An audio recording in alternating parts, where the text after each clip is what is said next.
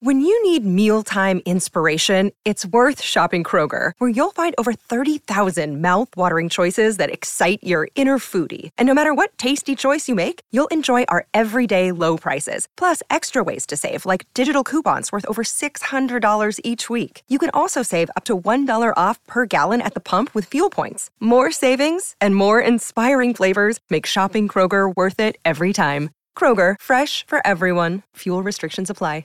Another day is here, and you're ready for it. What to wear? Check. Breakfast, lunch, and dinner? Check. Planning for what's next and how to save for it? That's where Bank of America can help.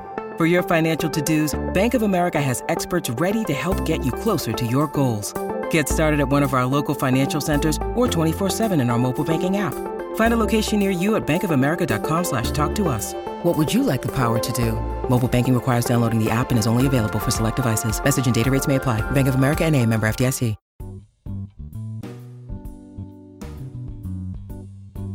What is going on there, citizens of the Reject Nation? We're going to watch 2 episodes of Echo, but maybe this is just in one video. I don't know. What are you guys thinking about the show so far? Coy, let's start with you. Really enjoying it. Surprised at the tone. Really impressed at the darkness. That's efficient. John. I'm ready to love the rest of this. Oh, shills. Alrighty, guys. Well, I'm ready to get into it. Leave a like on this video. That'd be very much appreciated. Also, subscribe, click the notification bell, get notified when our reaction for the next episode of Echo is up. Also, thank you to Prep for helping us edit down these highlights. Full-length reaction watch alongs where you sync up with your own copy of Echo that is available for our Super Sex Rejects over at our Patreon page, where John and I cover several things exclusively with highlights and watch-alongs included. Let's get into it.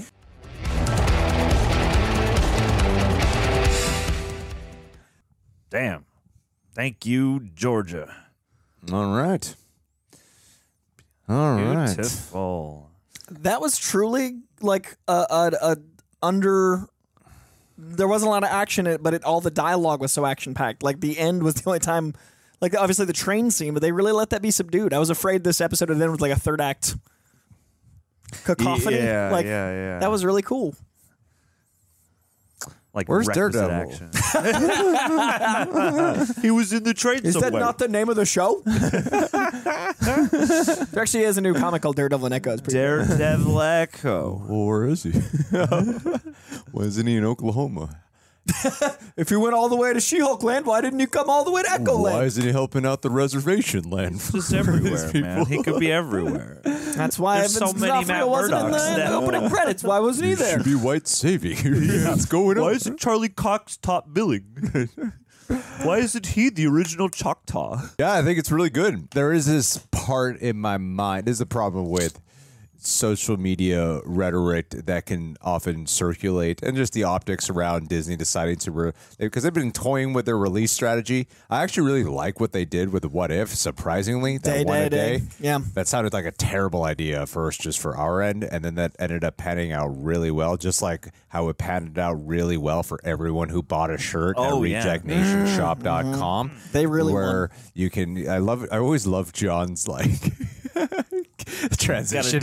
Whenever I mention the shirt, he does the first the hair, Yeah, man. and then look at my shirt. So I gotta get the hair out of the way. I just so you see can it see in what's on my, the in my shirt. side eye. I want to be the just Vanna see it White right in my of peripheral rejectnationshop.com. every time. Hair. I and love look at my- I love your designs so much, and I just want to accentuate them. Anyway, thank you to all who've been buying tees, and you look good while doing it too. And I mean, come on, look buff, comfortable. Oh my God, That's what I man. like to Look at see. that. That's what I like to see. I thought that this was a really solid episode, and I like everything that it's building to. My favorite part about the show thus far, and we're going to watch the 3rd episode in just a little bit, so I'd really prefer if we just kept this really short. I mean it, gents, is the supporting cast. I think the supporting cast has really been a saving grace to it because, while I think everything's shot really well, I'm intrigued by the Choctaw culture. I am a little bit like semi-nervous about what's it ultimately going to meld into once we go full Choctaw mysticism, because it's the street level stuff that I find the most intriguing at this moment in time. But I'm completely open-minded to seeing what they ultimately integrate. I think my one concern is pretty apparent if you actually watch the reaction, is that I'm just not super emotionally invested in Maya right now, and I have no qualms or apprehensions. There was nothing about me that was the least bit concerned about someone who is deaf and that can keep. I feel like some people are like, well, is it because she can't talk that it could be a limitation? I'm like, no, but some of my favorite performances ever are usually just quiet body language performances with minimal dialogue. So I didn't think there would be some type of barrier there. Right now, I can't quite put my finger on it. Granted, it's just the second episode, but we did spend a decent amount of time with her in Hawkeye. While I like her here more, and while I like what she serves as a plot narrative device going forward, it is everyone and everything else surrounding her. I'm talking like in terms of technicality of filmmaking, cast, everything around her I find way more interesting than just her right now. And that's my main concern with the journey moving forward. That's all subject to change in like literally one episode. I'm not even quite sure what it is that they need to do, because I felt like last episode they bombarded us with a cacophony of information about her and the journey. But there is something that is keeping me at a distance, and I'm not quite sure what it is just yet. Maybe I'll be able to articulate it later on.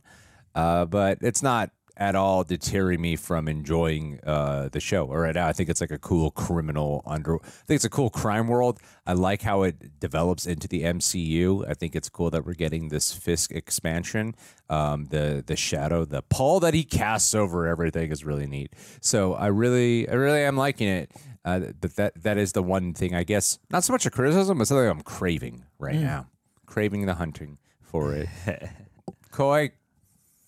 I personally care more about Echo here than I did in Hawkeye as well, but it's starting to get... I see what you're saying. By the end of this episode, I was starting to feel like I wasn't thinking about that as much, because that had affected me the first episode and like half of this one.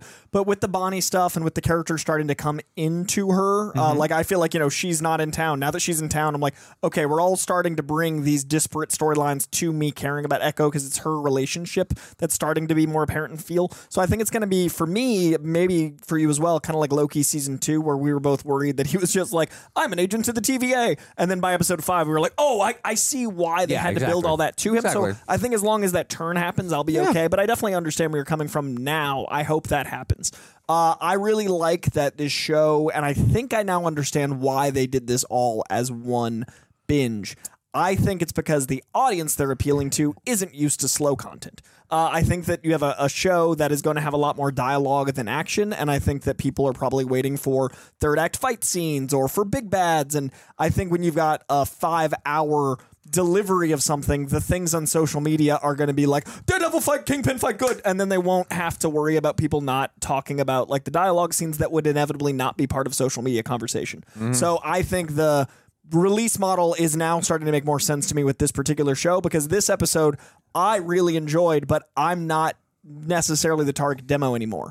I like slow burn, True Detective-esque shows. I like more drama, and so I think my attention span after growing up with VHS is aware that this exists, and not all of their demo is. So I think releasing these day and date might actually work out for their favor, because social media reactions will be about other things. Yeah. And so I'm enjoying it. Especially get your Netflix characters over here with a model that resembles something more of Netflix. This definitely feels more HBO Netflix, and I think that'll be the conversation.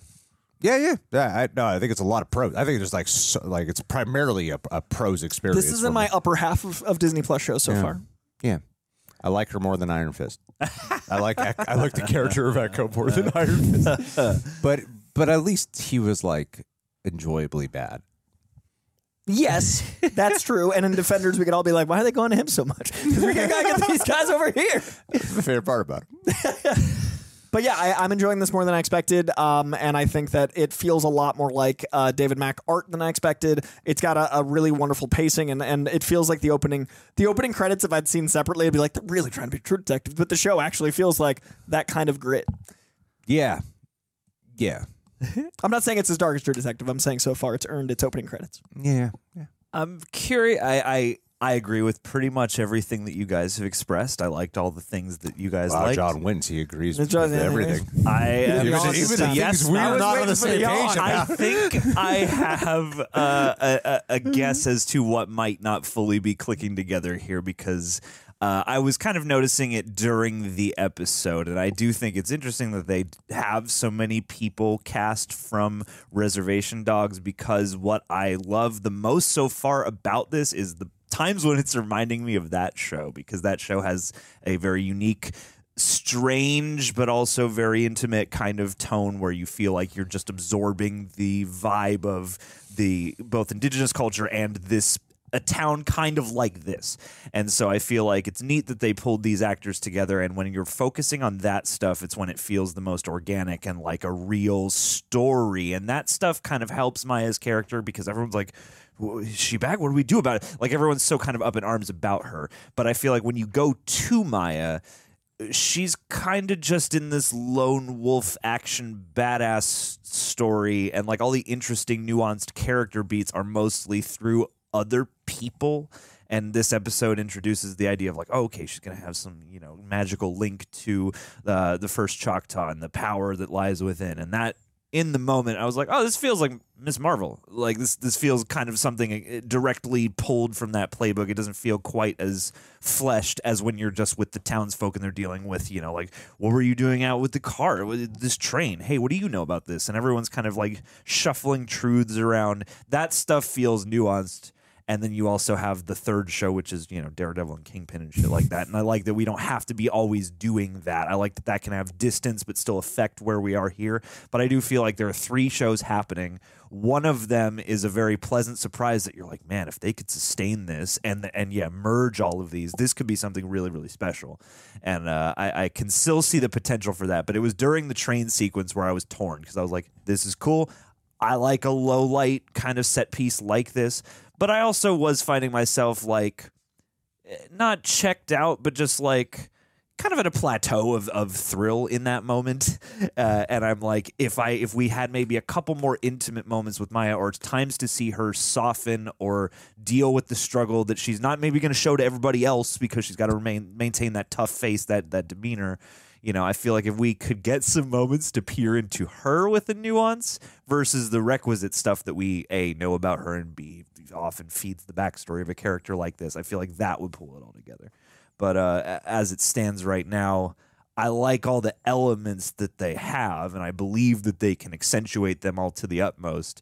But yeah, it's like there are 3 things I like happening here. One of them I think is pretty great. One of them's pretty good. And the other one I'm like, yeah, this is the meat and potatoes that you need to do a badass, again, lone wolf taking it to the man kind of story. But that's the piece I'm waiting for the most, like, reason to connect to beyond all the requisite stuff because of what kind of show you're watching. Yeah.